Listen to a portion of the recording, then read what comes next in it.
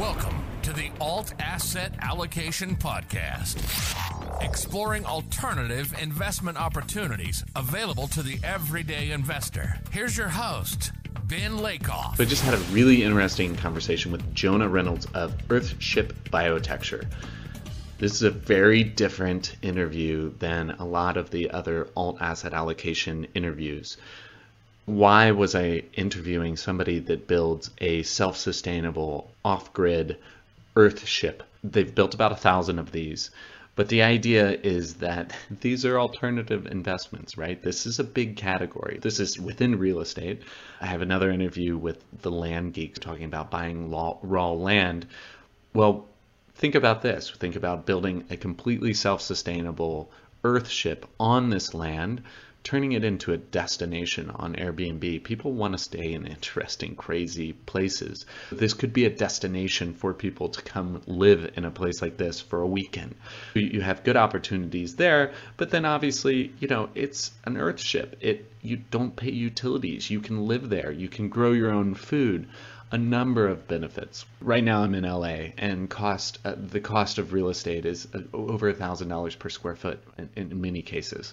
Last year, when I was obsessed with the idea of buying real estate, I was looking in a place like Lisbon, and $200 per square foot or something was what I was looking to pay. But these EarthShips you can build maybe for $200 per square foot, and that's turnkey. That's not even if you hire your own group, your own subcontractors, all of these things, and do it yourself. So you could build a self-sustaining home and live there cost-free. It's a very interesting conversation. I hope you enjoy this conversation with Jonah Reynolds of EarthShips Biotecture. It is the #1 eco-construction and self-sufficient living company. Very interesting conversation. Enjoy. Welcome, Jonah. Thank you. Thank you for having me. Yeah, absolutely. I'm excited to have this conversation. We talked a little bit about this before we started recording, but this is a slightly different conversation for an alternative investment podcast. EarthShips came up. I'm in this accelerator with a number of small startups, and a guy was really excited about them. So this is how I found earthshipglobal.com, which is your website, and really wanted to have this conversation and dive into a little bit more detail about EarthShips in general.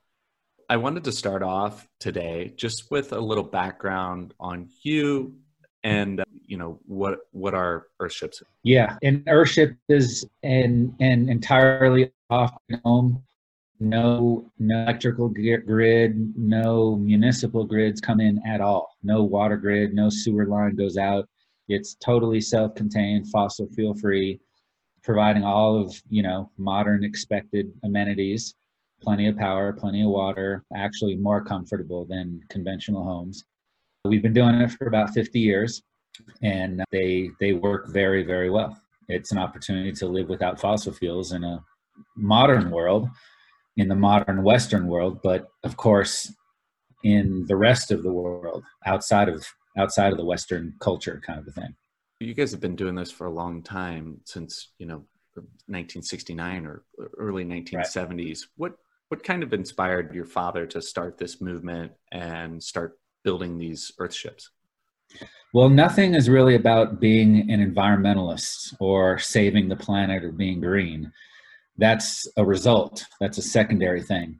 The main intention is logic. It's what's the right thing to do? What are the right building materials to live with or to build your buildings out of? What's the right way to orient buildings? What's the right way, the sun, the wind, the heating, the cold, the storms, all those types of things, as all of our ancestors lived thousands and thousands of years ago, relating to all these natural rhythms. So it was kind of that awareness. And of course, we're all a product of our upbringing and the world we grow up in, as well as the conditioning that is set forth then. So my father was born in 1945, came to Taos in 1969, went to architecture school at the University of Cincinnati. And specifically, it's the garbage and the trash, which is only a human thing, all over the country and all these news reports back in the 60s and early 70s, and the rising costs of housing and the effects of oil. from pollution and cost and just a singular reliance on it. So those things put together with his upbringing, with being an architect and aware of things as architects are trained, put all those things together and went straight for what's the logical thing to do to produce a dwelling, a shelter for humans to first survive and then thrive. And here we are today with what we call an Earthship, which allows humanity to thrive. Yeah, that's really awesome. Growing up and starting these in New Mexico, everything I read, it seems like New Mexico is the perfect place for it due to a number of different reasons, climate and all of these things. Mm-hmm. Do these Earthships work in other places, or is it only a New Mexico thing? Right. Earthships work in every climate, and we've been to every climate. We've been all over this beautiful world and have built Earthships in slightly different versions because there are extreme climates and extreme situations like disasters, but they work all over the world. We have different models, the encounter model, the global model, the simple survival, for different budgets, different cultures, and personal preference. The encounter is more rectangle.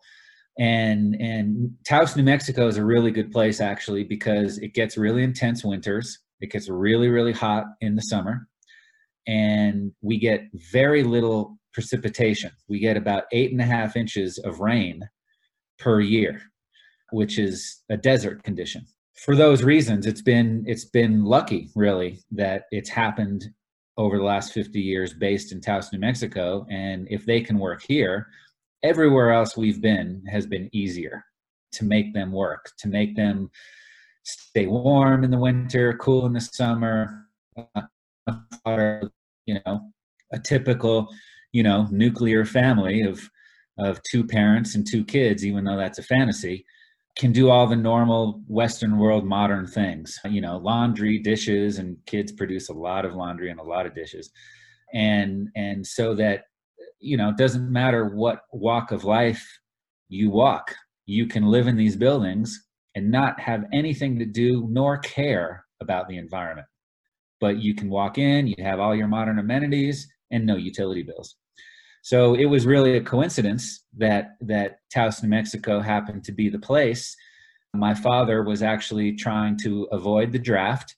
And so he came out here to try and race motorcycles and was very aggressive with it and won a lot of races, never got injured, ended up teaching drafting, pardon the pun there. And so he never got shipped off and stayed here, and one thing led to another. And back then we'd get our permits from the state rather than the county, very small town, still building codes and all that. It's all good. And was just a really lucky environment to experiment and evolve and adapt many weird buildings into, what we see today at the website, earthship.com, with all these modern buildings, Earthships that work anywhere, for anyone, any income, any situation. Yeah, that's wild. He was teaching drafting to dodge the draft. That's just, you can't make that up. A place like Taos, you said, gets 8 inches per year, 8 inches of rain per year, which is not a lot. But part of the idea of these Earthships is that they're completely self-sustainable. You're collecting rainwater. I mean, walk me through how this works, because if I have a family of 4 and we're surviving washing dishes on 8 inches of rainwater per year, that doesn't seem like a lot. So if you could kind of walk through how the Earthship, how it works more high level. Sure. Yeah. Each system, start with the water system. So everything is caught off the roof. The roof surface has to be something that can catch water that will become potable. So you don't want to have asphalt, those types of things. We use something called Pro Panel. Everything leaches off. Everything does. Pro Panel, it's barely measurable. It's basically galvanized metal. You can use a concrete roof, whatever. Pro Panel works very well. Catches water. Everything is guttered into cisterns. Nothing, goes away off property or anything. Taos, New Mexico, anywhere where you get 8 inches, 10 inches, 12 inches of rain a year, you really want to be careful and capture everything. every little drop everywhere. And it goes into cisterns that are buried. The cisterns are elevated slightly so that the point is, and the elevation of the pump. Water pumps, especially solar-powered DC pumps, like to push water. They don't like to pull, which is why solar wells don't work that well or require a giant power system. So the cisterns are elevated just to create some gravity. So the water gravity goes into the building, essentially. And so then we have a board with a water organizing module, which receives that gravity pressure. It's not huge. It's not 30 PSI, but it's enough in case the pump breaks. You're still going to have water being pushed through your sink, right? Worst case scenario is always what we're prepared for. So everything about the EarthShip is, if everything electrical breaks down, you can still live, you can still function, right? So for example, right now with this, big portions in New Jersey are losing power. So that's no flushing toilet, no refrigeration, no lights, nothing. And that's just absurd in this day and age. So water gets caught on the roof, goes into cisterns, the cisterns push it to a water board, the water filters it, pushes it into a pressure tank. Then we get code required pressure to the rest of the house. We have an extra filter on there. Rio is the brand. There's a few. They're amazing. You could literally piss in one end and drink out the other. Not that we're doing that, but that's on that level. So that creates the potable drinking water. So that at every sink you have an extra little faucet for drinking water. So then you use it totally normally. And this rainwater is not only good for the plumbing, because there's no minerals or anything like that, nothing to, over the decades, fill up the plumbing and clog it. It's good for your skin. It's good for your hair, all that kind of a thing. So you use it normally. Everything except the kitchen sink and the toilet I'll get to later. It doesn't flush with this fresh water, but everything except the kitchen sink goes into an interior botanical cell, which is, like you can see behind me, one of these planters on the inside. It's just a planter. It's nothing here is invented, nothing is patented, nothing is trademarked. This planter is essentially the Florida Everglades. It's the same concept. Mother Nature has invented everything for us over billions of years. The idea that we have to reinvent things with machinery, not only does it not even work, it's just inefficient. It's not logical. So these planters are lined with stuff called EPDM. It's like a wetsuit material. It's basically just to keep the wastewater from leaching out into the ground and potentially polluting aquifers and wells and all that kind of a thing, which is a big problem these days. So again, everything, all the wastewater, except for the kitchen sink and not the toilet, I'll get to that next, goes into the interior gray water planter. The plants clean it, the roots clean it, it oxygenates it, it transpires the water up into the plants.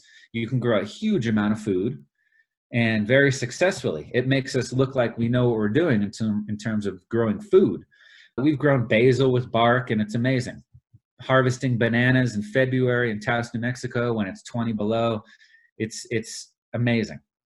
Then, obviously we have food experts on our staff, and they're really taking it to the next level. And so all that water is contained, it's cleaned. And so whatever water the plants don't use ends up at the deeper portion of this planter, the well kind of a thing. Again, everything's lined and contained. And so at the end, there's a lot of water left over. We run that through a smaller water board with a charcoal filter and another physical mesh filter. That water goes to the toilet. The toilet is the biggest water user in a home. That completely gets X'd out, right? So we're reusing water a bunch of times, which allows for a place like Taos, where it only gets 8 inches, you can live normally. So each time we're reusing water, we're doubling that 8 inches, or we're tripling it, or we're quadrupling it, right? So then the toilet flushes with water that you took a shower in, or that you took a bath in, or whatever, right? It's totally clear, it does not smell at all. It's just not potable, right? the idea that we flush our water, our toilets in this modern world that we call modern and we call ourselves civilized, that we flush our toilets with potable water is insane. It is absolutely insane and terrible and criminal. The amount of time we've been talking, 10 minutes, 30 kids have died from lack of potable water in this world. It's insane. So anyway, we flush the toilets with gray water. The toilet also has a freshwater supply just in case, and this gets into how we're able to get this permitted. The toilet flushes into an exterior botanical cell. Same thing, it's a planter on the outside, lined and contained. It goes into a septic tank first. The septic tank then breaks down all the solids and all the chunks, and then that septic tank overflows into this outside planter. Same thing happens. Again, nothing's invented, nothing's patentable. It's the Florida Everglades, essentially. Is how this works. And we sometimes will put plastic bottles all crushed up in the bottom to create housing for the good bacteria that eat the bad bacteria. Big rocks, gravel, topsoil, all that. And again, plant experts tell us exactly what to do. Same thing, the plants clean it, transpire it, grow, amazing food and vegetables, all tested. It's actually a little bit cleaner than food in your most organic stores, even though it's in gray water planters and black water planters, right? Even the root plants in the black water planter is cleaner than at organic food stores. And of course, flowers and all that. So again, here in Taos, New Mexico, it's a desert, right? 8 inches of rain per year, super dry. These outside planters create an oasis. It's like Costa Rica in this little planter outside, and all kinds of varmints and owls and birds and bees. It's beautiful. So then that exterior botanical cell where the toilet flushes into and the kitchen sink flushes into, and we put the kitchen sink there because there's always food chunks and stuff. Maybe some of our own places, like my own EarthShip, I have the kitchen sink going into the gray water planter just because I'm more on it, right? But when we're doing for clients, it's a different story, and code things. I don't mind if you keep that in. And then so that toilet goes out into that outside planter, and that outside planter never has conventional leach field where it can overflow. So this whole water system from the roof all the way to the end of the outside planter, which the gray water planter on the inside also overflows into that outside planter. Our stuff is in line, right? It's inside of the conventional plumbing, the conventional wastewater system, the septic tank, the leach field. The house is conventionally plumbed so that you can valve all of our stuff off and you have a totally conventional system. There's the codes, there's the permits and all that. Every health department that I've ever talked to, New Jersey, Washington, Florida, France, all of it, they love what we're doing. They're very familiar with it, but invariably, we're not necessarily in the residential code. Industry level does allow for a zero discharge system, which is what we do. So that's how we're able to get a permit for our system, for our residential system, because our stuff is inside, it's in line. So that's essentially the water system. On the permitting, like if I bought a property in a residential neighborhood and then bulldozed it and wanted to put an EarthShip, would I be able to because of permitting or not? Well, because of permitting, yes. But the most sustainable home is the home that's already built. Right. So you'd want to retrofit. I'm not saying that that's the best to do it, but okay. So yeah, and there's neighborhood associations, there's historical things, there's all that kind of stuff. But yes, they totally fit into the codes because they're in line. That's the water system. That's the wastewater system. The power system these days is basically conventional. Solar panels. We pretty much stay away from wind because it's moving parts and they break. So, and nowadays, the solar power systems actually starting about 10 years ago are just so powerful that, the last thing was you still needed liquid gas or propane for the oven, right?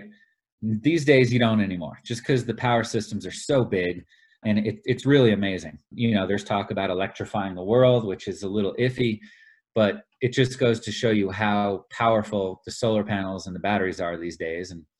And so that provides more than enough electricity, but pretty much everyone would prefer to cook with a flame.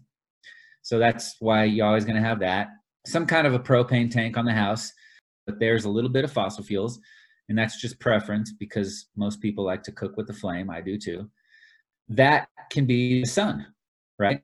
So the hot water system is, we have a solar hot water heater, and we also have a gas on demand system, because there's, like I just said, there's pretty much always going to be a propane or a liquid gas situation because people prefer to cook with the flame. So therefore, since you have it, why not have it as a backup to heat the water with? So then there's storms. And so if the sun doesn't heat the water hot enough, the gas on demand kicks on automatically. And that's basically endless hot water. So that's how water is heated. Electricity, there's the catch water, there's the potable water, there's the wastewater, and then the heating, keeping a building warm, is passive sun, passive solar heating. The sun comes in, it hits all the surfaces, which has to be an earth-type material, not wood. Obviously, the main structure of an Earthship is rammed earth and tires. That's a temperature battery. So heat, it's physics. Heat moves to cold. So the sun brings in the heat. It gets stored in all these earth-type materials, specifically the rammed earth in the tires and the walls. And then at night, again, in a cold climate, that heat leaks out from the walls because the air temperature of the room drops at night in a cold environment down to 60, 50, whatever. And never actually gets that cold, but it drops lower than the temperature in the walls that's stored from the heat all day long. And so after the first 6 months of an Earthship being built, it pretty much stays 69 degrees year round inside, whether or not it's 20 below outside or 100 degrees outside Fahrenheit. And that's why Taos is great to develop these, because that does happen in the winter and the summer. Now, to keep it cool, we have cooling tubes. Basically brings in the air from the outside. It goes through all that thermal mass, all that rammed earth from the tires and the berm outside. Heat leaves all that cool air, all that air. The air becomes cooler and enters into the Earthship. The top of the greenhouse has skylights, lets out the heat, that gets a natural convection going. All that thermal mass is like, think of like a cave, right? A cave is always cool, constant temperature. So we have that same technology, essentially, inside of an Earthship. So it's not all cold and dark like a cave, but it's that same method. And that's how they stay cool. So those are the basic systems of how an Earthship gives you all the things you need to survive. And then we've been tweaking it over 50 years and designing it so that you can thrive, and we meet expectations of what, people who are living in the modern world expect, Yeah, that's fascinating. Lots of stuff I want to unpack there. I mean, firstly, I'll start with water is going to be a gigantic issue, right? Having these structures that use it much more efficiently, like Earthships do. This is just very, very interesting for me. I am curious to dig in a little bit more on heating and cooling. It sounds like these places, even though the temperatures are wildly fluctuating, if they have a lot of sun, then you have solar energy, you have the ability to kind of charge up these walls with heat that can then disperse it to the rooms at night. But I mean, you had mentioned that these are able to be built everywhere. Some other places that don't have as much sunshine as a place like Taos or California, how different is the structure for a place like that if solar energy and lots of sunlight aren't possible? Right. So Earthships are thermal mass homes first. They hold temperature. They're passive solar homes second, and other things too. So whatever temperature you put inside of them, whether you get it from the sun or gas heating or fireplace or whatever, they're going to hold it. And you're never, ever, ever going to freeze. Your plumbing's never, ever going to freeze, like happens almost every winter, in the East Coast of the US, and all over the place. It's crazy. So you could be, here in Taos, New Mexico, Mexico, California, Nevada, wherever, France, in the middle of Africa, anywhere. And so that is going to block your horizon to horizon sun, right? And so you want that, especially in the morning, because you're going through the night, which can be chilly, depending on your elevation and a number of factors. And you want to, all EarthShips are angled about 13.5 degrees east of south toward the morning sun to get that early morning sun. And so if you have a whole bunch of trees, that's going to affect it. You don't want to cut down a lot of trees. It's also going to affect the solar panels from gathering electricity. And then, if there's mountains, if there are buildings, we're looking to build in West Philadelphia next year, and it's right next to a 3-story building. So we're going to build a 2-story EarthShip just to get up and reach, because we've done some sun studies on the shortest day, December 22nd, and there is some shade, but we're going to tweak the design and make it taller so that we can get the sun. And so, we've gone way north in Canada, and we'll have a double front face, so it's like a double greenhouse, right? So then, like in the picture behind me, you can see one wall of windows. We'll have 2 walls of windows in a super cold, super extreme climate, so that you have that many more envelopes, is what they call it, or barriers between your living space and the outside, right? So that, when it's 20 below up against these windows behind me, I put my hand on the windows and it's a little chilly, right? But over where that banana plant is, right, over my left shoulder, that banana plant thinks it's 68 degrees, right? Because there's a temperature gradient. So they're designed that way so that the main living space isn't right up against the outside, like a conventional home where you only have 5¼ inches between you and the outside, and just a little bit of batt insulation, which is never going to cut it. That's why utility bills are crazy expensive. And so there will be some tweaks. We'll tweak the ends of an EarthShip if there's a beautiful view. And so when we're way north, or for that matter, way south, away from the equator, the sun is always lower in the horizon. So we don't need the sloped front face, the sloped windows. They'll be vertical, because on the shortest day, December 22nd, in the northern hemisphere, right? This is maybe some of my ignorance of being in America, which is the shortest day of the year is different in the southern hemisphere, I believe. But the shortest day of the year, so you get massive sun in your building on the shortest day, which is heat.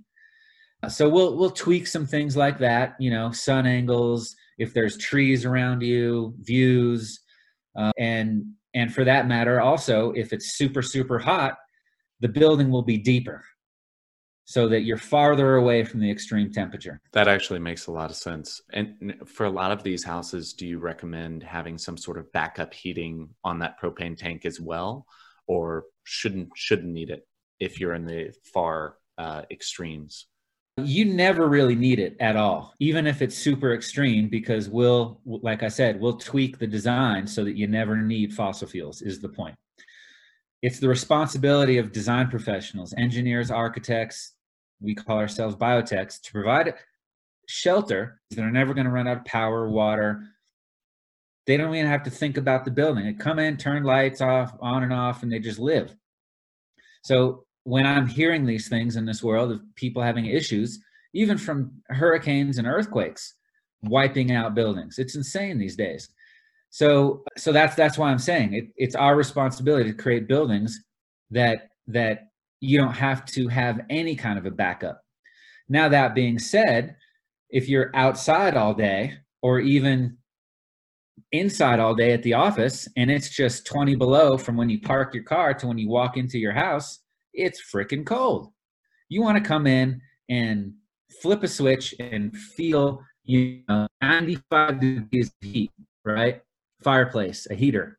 That's nice. That's okay. It is okay to have that, So yes, you'll have some kind of a heating element to do that. But to maintain comfort, you don't need it in an earthship. Yeah, that makes sense. Is there a warming up period? As soon as you build this thing, it kind of has to find its median temperature with the sun and earth and all of these things. Is there like a certain period of time that the earthship needs to be broken in a little bit? Right. Yeah. So, and same thing with the planters before the roots get down and established to really start treating the wastewater. In the first 6 months or so, give or take a month, that's when the temperature really stabilizes throughout the entire house. It doesn't really change much, 3 to 4, maybe 5 degrees throughout the year. And again, here in Taos, we'll get 20 below and 110 degrees. So maybe we'll get a 4-degree shift throughout the year. So it takes about 6 months to stabilize, but there's never cold spots. There's never hot spots in an earthship like a conventional home has. Okay. And then the food production itself, I mean, you're expected to be able to completely grow and self-sustain all of your own food for a family in this thing, or you're still going to have to go to the grocery occasionally? Like, what kind of foods are you growing and in what quantities within the house itself? Right. So the food production is really a byproduct. That just happened. And again, nothing is really invented. There's nothing patented. This is just, in most cases, except the really amazing and big earthships, it's just a rectangle planter like behind me. And the wastewater goes into it, the dirt, the plants, they really do everything. It's really incredible. And the plants go crazy. I mean, we've grown basil with bark. In the last 10 years, as we've been focusing more and more on food production, and COVID has really, really illustrated this, because I don't want to go to the grocery store. You know, my father, Mike Reynolds, is about to turn 77. I don't want him going to the grocery store. You know, I don't want my mother going to the grocery store. All these people of high risk. It's crazy. It's crazy that we even have an issue with COVID. You know, we need better leadership and all that. But that's maybe for another podcast. So being home, and if you're not in an earthship, you got to stock up. And so, yes, there's shelves on grocery stores that get raided and people start treating each other poorly, and on, all those issues with poor leadership that happens. So in an earthship with these planters, all the things that go down our drains that plants absolutely love and go berserk on, like we'll grow bananas and papayas in the winter, basil, tomatoes. It's incredible. Our company has about 30, pretty much 30 full-time people. Every Friday, we have lunch, and our food expert makes lunch from all the planters and all of our earthships, which is a bunch of earthships. That's awesome. Huge Great. bowls of lettuce. And, you know, Einstein said you have to eat living food, and then you get the enzymes that are still in your gut when you're eating it that are alive. And so, you know, if I'd say if you were a food expert and you were really, really going at it, really focused, really preparing your planters and growing all the right things and had your whole meal plan set out, and you were a vegetarian, you would never go hungry. But, you know, especially in the Western world, I say no way, because the Western world has a horrible, horrible diet, and the portions are just out of whack. But you could definitely survive and supplement yourself. You know, you're never going to grow enough wheat in an earthship. You know, we have a few earthships where we have ponds where we're getting tilapia and all that. And so with COVID, you know, we've definitely been focusing on the planters, and you know, like my father said a lot at his earthship, he's growing all kinds of vegetables. You know, I mean, just look at all the size of this planter behind me. You can graze all day long, and you're definitely not going to go hungry. You'll survive. You'll be just fine. But yes, you will be going to the grocery store.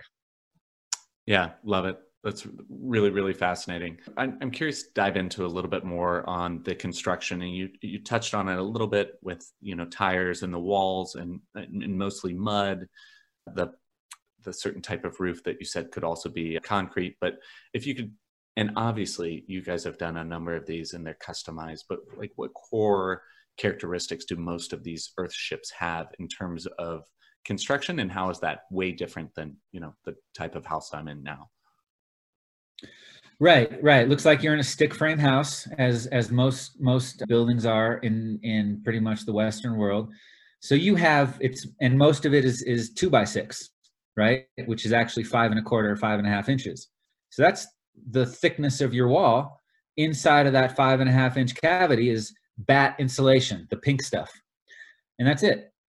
So when it's really cold outside and really hot outside, you have to turn on your air conditioner. You have to turn on your heater. Otherwise, it's unlivable.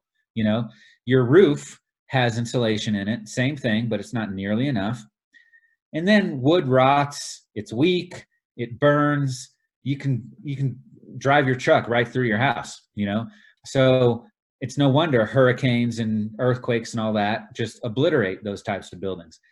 In any kind of an environmentally friendly, to use that phrase, building, sustainable building, your walls are going to have thermal mass. Outside of that thermal mass, you're going to have insulation. Thermal mass holds temperature. So whatever temperature modification you do on the inside with your heater or your air conditioner or whatever, that thermal mass is going to hold it, right? Water, rammed earth, adobe, rock, stone, spun glass, which is the pink batt stuff, right? Insulation is wood. So on the outside of your wall, you want insulation that keeps temperature from moving from one side to the other, right? So that's going to keep temperature out. You need to have enough of it, not just 5 1/4 inches or something. That's basically worthless. So in EarthShip, a building that will not need any mechanical cooling, any flame, especially not electric heat, because anytime you use electricity to make heat, it is just absurd, the amount of electricity. Those little toasters you can put 2 bagels in, that uses 3/4, that uses like 750 watts. The entire power system on an average EarthShip is about 1.5 kilowatts. So when you turn on the toaster, it's using half of your entire power system. The average conventional home uses between 15 and 25 kilowatts.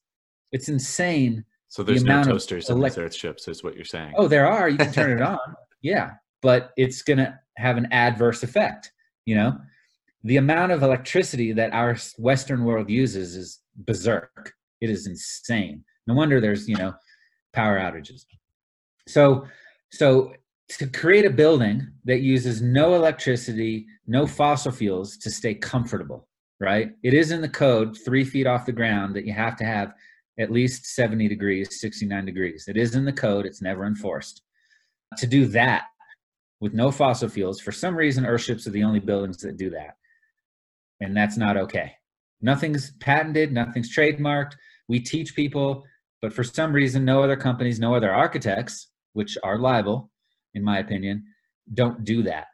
But to do a building that does that, you have to have a certain amount of thermal mass. When you compact that thermal mass, around 95, 97% compaction, super, super hard, into rammed earth and tires, which is about 4 to 5 wheelbarrows full per tire, 235/15 tire, basically a truck tire. That thermal mass is going to work a lot better in terms of holding temperature, right? And it's 2.5 feet thick, not the 2x6 thick. So it can create a tremendous amount. It can support a tremendous amount of stress. Right?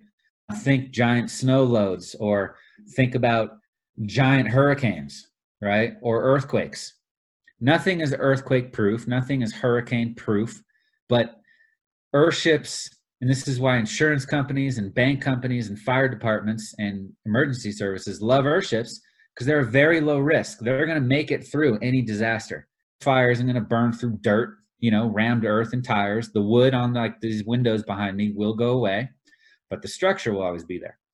So that's the main structure.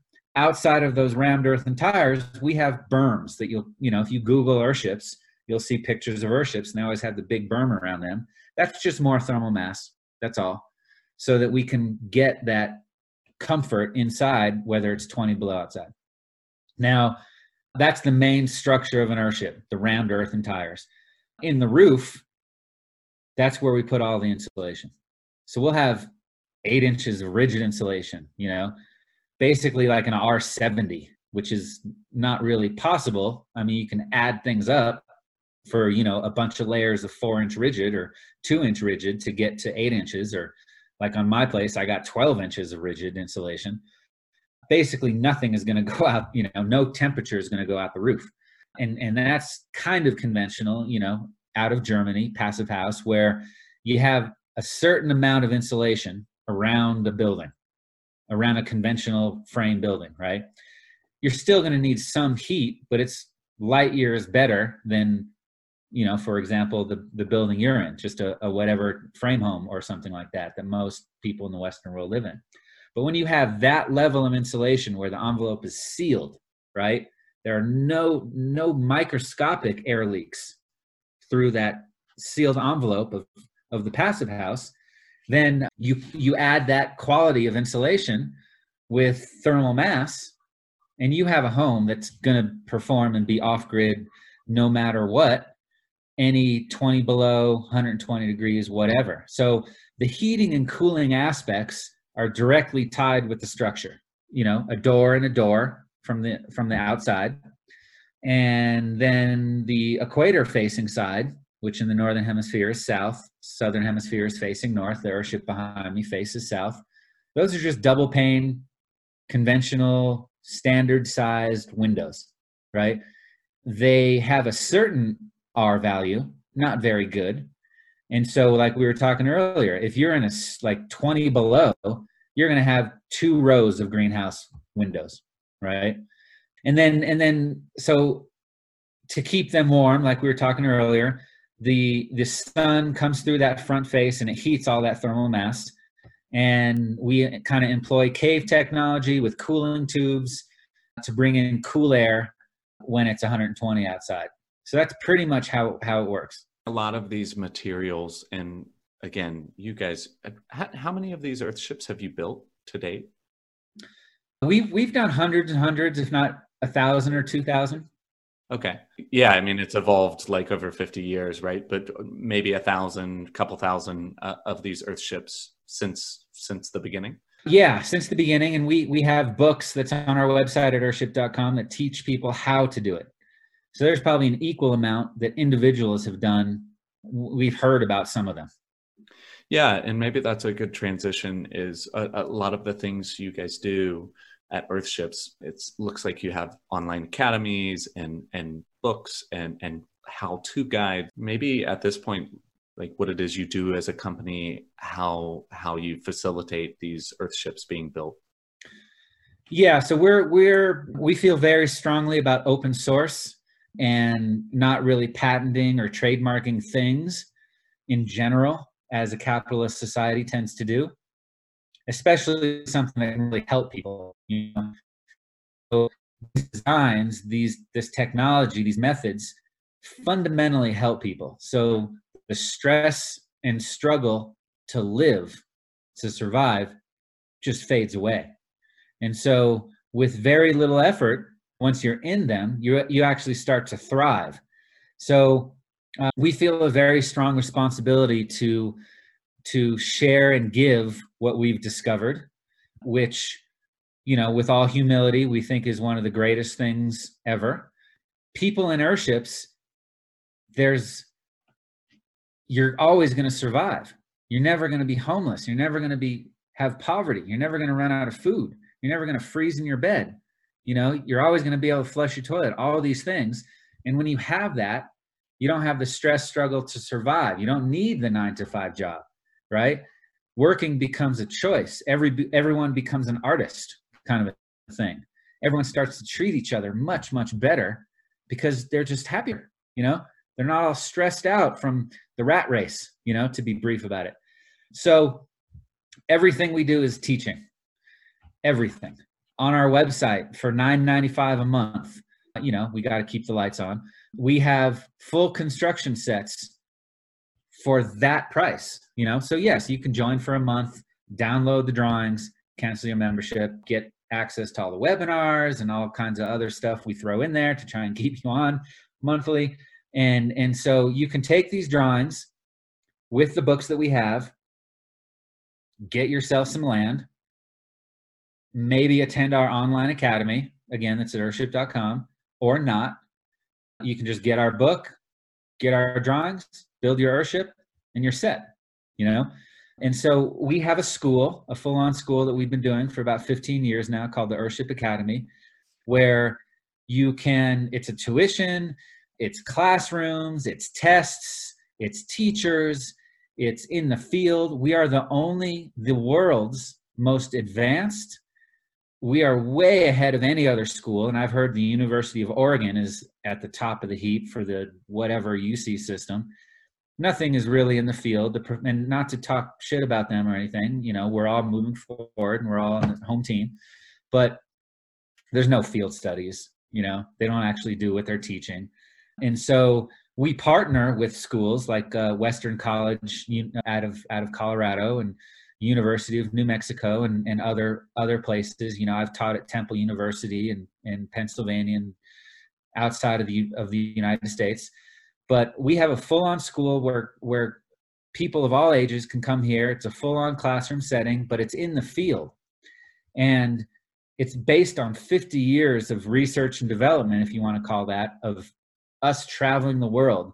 I mean, we've been to some incredibly harsh environments, not just climate, but poverty, after disasters. We've learned from building and teaching in Africa, building and teaching in the Caribbean, building and teaching in Bolivia, and we integrate that into what we have in what we call the Earthship now. Because people live differently on wherever you are, certain continents, you know. Most of human history, people have lived as a community, not just a single family like that, you know, which is much more sustainable as a community. So we have a full-on school. We have 4 or 5 semesters a year, you know. It's about a month or 2 months long. You can graduate.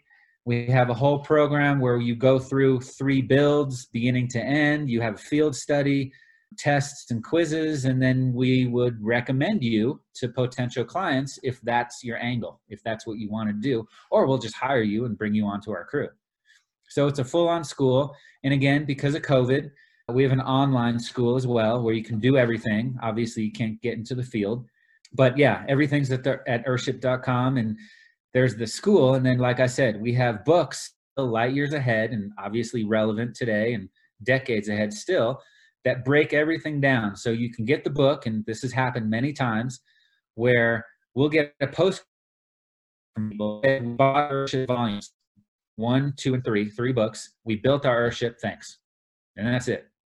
So yes, education is extremely important, and it is critical, and this might be a little socialist or whatever you call it, that our government should mandate this, that this is taught for free and accessible, right? Water should be a right. Healthcare should be a right. Accessible to shelter that will take care of you for no utility bills should be a right. Yeah, and I'll make sure and link to all of these things in the show notes, because it's fascinating, all of these different links and resources that you guys are providing. We've talked about the benefits, what these look like, the construction, how they're off-grid, all of these things, like it makes sense, right? I think the best next portion of the conversation would be around costs. You're using packed earth and tires and all of these other things, but what is kind of the range of cost for these things? Is there a secondary market? Are people living in them for a few years and then selling them so you can buy used Earthships? You know, if you could just expand on all of these things. What I'm looking for is the cost per square foot to build would be X, you know, some sort of range, and then touch on the resale sort of thing. Sure. So we have a few different designs. The simple survival, which is simple and small and smaller systems, that can be as low as $140 a square foot, depending on, you know, some details, and finishes always tweak that. We have something called the Encounter Earthship, which is aimed at, you know, conventional buildings. It's rectangle. It's right around, you know, $190 a square foot, and I know that's more than conventional buildings. And then there's the global model Earthship, which is nice, and that's maybe $220 a square foot. The global model is going to work a little better. You know, that temperature change is going to be a little more minimal, you know, things like that. That's not to say that they all will keep you comfortable in any climate, but you're not going to have any utility bills, right? So typically when you build an Earthship or have a contractor build you a building, and we travel the world and build for everyone anywhere, you're going to have a mortgage, right? In a conventional situation, you're going to have utility bills, probably another $700 for all of them together. In an Earthship, you're not going to have that. So even in your first few months of being in an Earthship, you're paying less per month, right? Because 9 times out of 10, it's financed. If you happen to have 300, 400 grand laying around and don't have to finance it, you're extremely rare and extremely lucky, because building a building is very expensive. It is, it is between, 2 and 200 grand and up. And so those are new builds. Like I said, we'll do them all over the place, and we have a few communities in Taos, New Mexico, kind of aimed at getting people to get land easier with the Earthship concept, and then we build for them also. It's normally 1,000 square foot is kind of the minimum. You're looking, 120 plus 300K kind of minimum.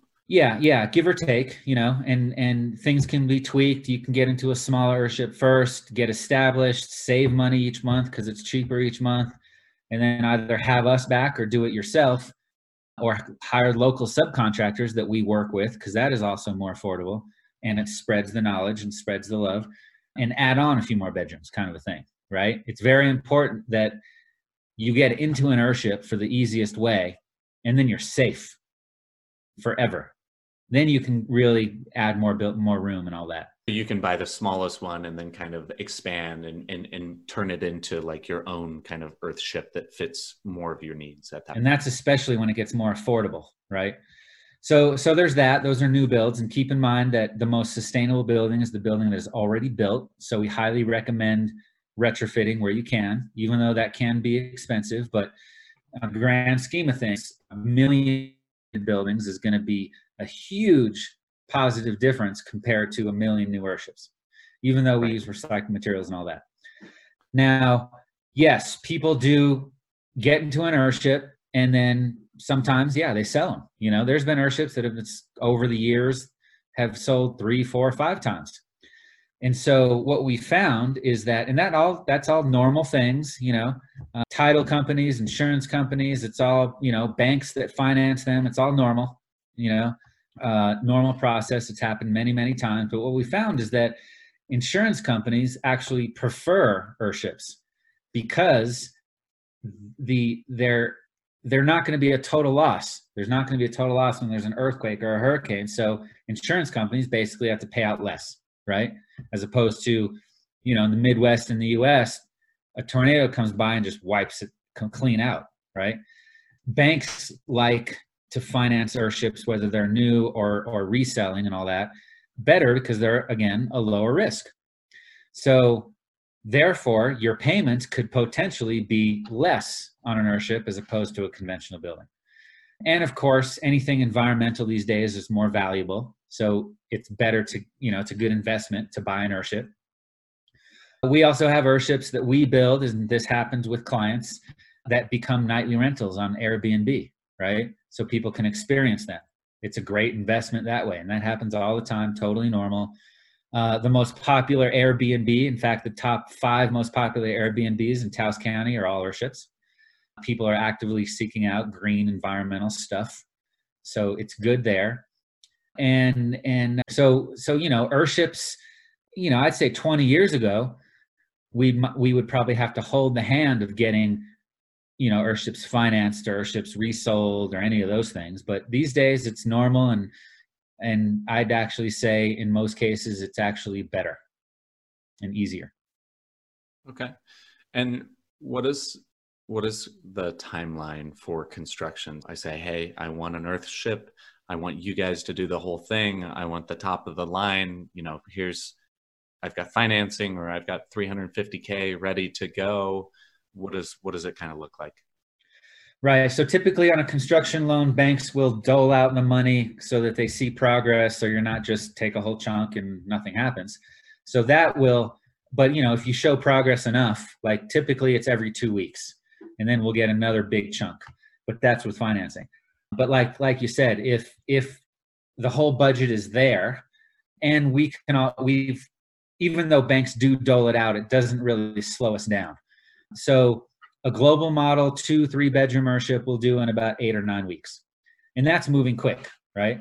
That's like, think about a Lego set, right? All the little bags of Legos are laid out and they're organized. You have your instruction book, you have your space where you're going to build. All the Lego pieces are all like in the right order, so you don't have to go over other Lego bags to get to those.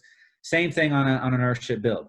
We lay out all the materials so that the things we're going to use sooner or closer to us, that kind of thing.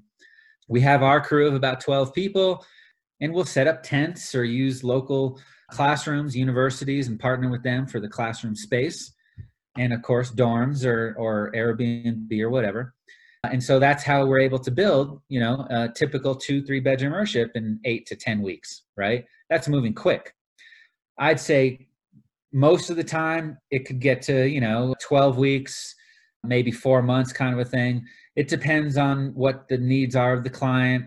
If we're getting closer to the winter, whatever, that kind of thing. So we might move faster to avoid that, or slower for whatever reason. But typically it's, 3 months, 4 months or so. Obviously it depends on the size. The simple survival EarthShips are much faster and easier. They typically use a lot less wood, but that's generally the timeline. And of course, the faster you build, the more affordable it is, because 8 weeks of labor is cheaper than 12 weeks of labor. But that's us doing it turnkey, all finished. We'll also do shell and systems, so that we're specialized, right? Your average contractor, your average electrician, plumber, whatever in your area probably doesn't know how to do an EarthShip, but that's why we have our EarthShip Academy. And so we'll typically come in and we'll do the shell and system. So on the outside, it looks done. It's weathered in, the structure is there. All the systems that are different and fairly unique are done. And the client has the peace of mind that it's done right, it's going to function. All of our systems are designed so that a local electrician, local plumber, local finisher, local whomever can come in, wire the house normal, connect to our power module. Come in, plumb the house normal, connect to the water module and the gray black water planters. All the finishes or whatever, the walls can be drywall on top of the tire walls, which you get into a flat plane. So the shell and systems can be 30% cheaper and obviously faster. And then, but still you got to have locals finish it. And then when you're building it yourself, right? Like if you go to our EarthShip Academy and then go home and build, or if you get our books and build, typically that takes longer. But when you're doing it yourself, it's a lot cheaper, right? So you can spend maybe 2 years building your own small 2-bedroom EarthShip for, less than half of what it costs to have us come in, if that. Right. And that makes sense. I mean, leverage you guys' knowledge and experience for certain key aspects, and then hire out local contractors to do like some of the other stuff. I totally get that. I'm curious, who is your ideal? Obviously, these things can be built everywhere, but what is the perfect location for something like this? Lots of sunlight, mid-level temperatures year round. Like, paint me the perfect picture of the climate for where an EarthShip should be. Well, I'll get to the physical climate, but the ideal situation is disasters, poverty, homelessness, inner cities, which is a disaster in every single inner city. It is horrible what's going on. That's the ideal place that we go to. And every disaster we hear about, like that just happened in Beirut, which we're getting ready to go to, that's why we do what we do, so we can get there. Obviously we teach, but we go to these, demonstrate, teach, and then it spreads. The ideal climate, we don't really have a preference. Like I was saying earlier, I'd say Taos, New Mexico is one of the harder climates, just because we get so little amount of precipitation and water is life. And we do get extremely cold winters, so nothing like way northern Canada, but we're able to figure out how to make an EarthShip perform when it is super, super crazy cold and super crazy hot and, not enough water. wastewater doesn't really matter where you are. Planters on the inside, planters on the outside. So anywhere else besides Taos, New Mexico is easy. For that matter, because we've been here for 50 years, it is also easy. We just know what to do. So nothing's really new here. So, but ideal, the easiest place is where you get at least 14 inches to 15 inches of rain a year. It doesn't get too cold, Goldilocks zone. Doesn't get too hot, doesn't get too cold. But, when you basically the tropics is the easiest. But when you ask me what's the ideal place, I'm going to say the place where the need is the greatest, where there's the most suffering, where there's the most need. That's where we want to go, and that's where we do go. What sort of person should not go into an EarthShip? Like, are there any issues with mold or anything like this that, claustrophobic? I hate caves. Like, there's cave-like aspects in the depths of the house. You shouldn't be there. Like, who would you just say, I know these things are great for the world, but like, you're just not a good fit. So sorry.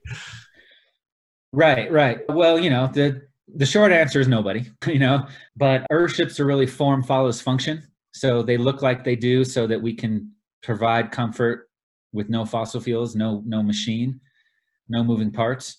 But, like the point about the shell and systems, so that once we learn about what the client needs or a disaster zone needs, but, typical clients in a Western world, when we see that their budget isn't that high or quite enough, or they like a certain view, or they don't like bugs, or they don't like plants, or anything, doesn't matter what it is. It's the responsibility of the design professionals to create an environment where they're comfortable. And everyone has a right to live however they want, and they should live however they want. Not as long as it doesn't hurt the planet, or hurt other people or other life and all that. So we have a standard design, and then we can tweak it for a view, right? Or we can tweak it for any kind of a personal preference.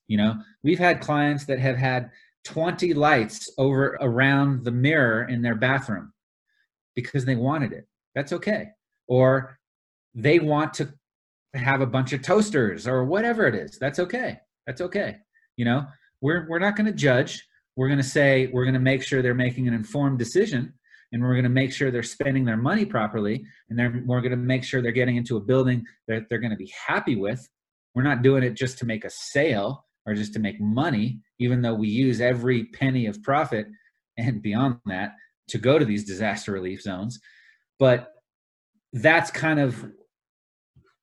what we do when we have clients and situations, climate as well as disaster, that need certain things. And it doesn't matter what it is. We can accommodate so that the building is still doing its thing without any fossil fuels at all, and can still be affordable for that particular budget, right? But to specifically answer your question, if there is someone that I would say shouldn't be in an EarthShip, I would probably want to make sure that the information is understood, so that, yes, my political views might lean a little to the left. So what just popped into my head is someone that is extremely opposite of, the typical person you might judge to be in an environmentally friendly home, which EarthShips are actually just right wing as much as they are left wing, because they provide security, they provide safety. They're, maybe a lot of people have thought that typical Republican values is what is it called? Financial responsibility, even though that's nonsense, because it seems like every Republican president destroys the budget. But, whatever, for right wing or certain viewpoints that are just have no care or love or anything for the beaver or the wasp or, whatever, just making a point here. Those are still ideal people to be in EarthShips. You're going to walk into your house and you're going to live. And that building should take care of you, period, with no fossil fuels. So therefore, there is no person that I would say shouldn't be in an EarthShip. and there are tweaks to make. EarthShips do make you interface with plants and weather and the rhythms of the planet. So I'd say if you don't even want to deal with that, if you don't want any plants in your room or whatever, fine, we'll tweak it a little. Not a big deal. All right, makes sense. This EarthShips, I think this whole off-grid, especially with the rise of this work remotely, work from anywhere sort of mentality. I mean, I was saying before we started, I'm in LA, and you're looking at $1,500 per square foot in most places, right, like on the coast. And it's just crazy for me that people still think that this is, you get caught up in it, and it's it's a great deal. Yeah, I really like the idea. I romanticize about it, buying some low-cost land in a desirable spot that fits this, 14 inches of rain, lots of sunshine, lower cost, building one of these EarthShips and living a pretty nice little life there, I think. Lastly, I just wanted to say, Jonah, thanks for all of your time. And where can people find out more about what you guys are working on? Where do you suggest my listeners go to, start their journey down and find out more about EarthShips? Yeah, check us out at earthship.com, EarthShip.com. Everything is there, from, the books and videos and school and all kinds of news items about people doing EarthShips all over the world. Our projects, that's the place. And, there's a lot of webinars and things that you can do while we're all quarantined. And, but yeah, it's at earthship.com. And, definitely tell your friends all about this, everyone who's listening, because this is really good stuff, and take care of each other. Awesome. Thank you so much, Jonah. Really appreciate it. All right. Thank you. There you go. Jonah Reynolds with EarthShip. So firstly, thanks for listening. And if you enjoyed that, please share it with somebody that you think might be interested in learning a little bit more about living off-grid or living in EarthShips. I really appreciate it. Also, just wanted to mention that I'm always open for feedback or recommendations. If you have a platform, an alternative investment that you'd like me to feature or investigate in a little bit more detail, please just send me a message on any of the social medias or info@altassetallocation.com. Lastly, please subscribe to the podcast or on YouTube, and any sorts of likes or comments. These are always appreciated and help other people find the podcast or YouTube video out there. Thanks a lot. Have a great day, and good luck investing.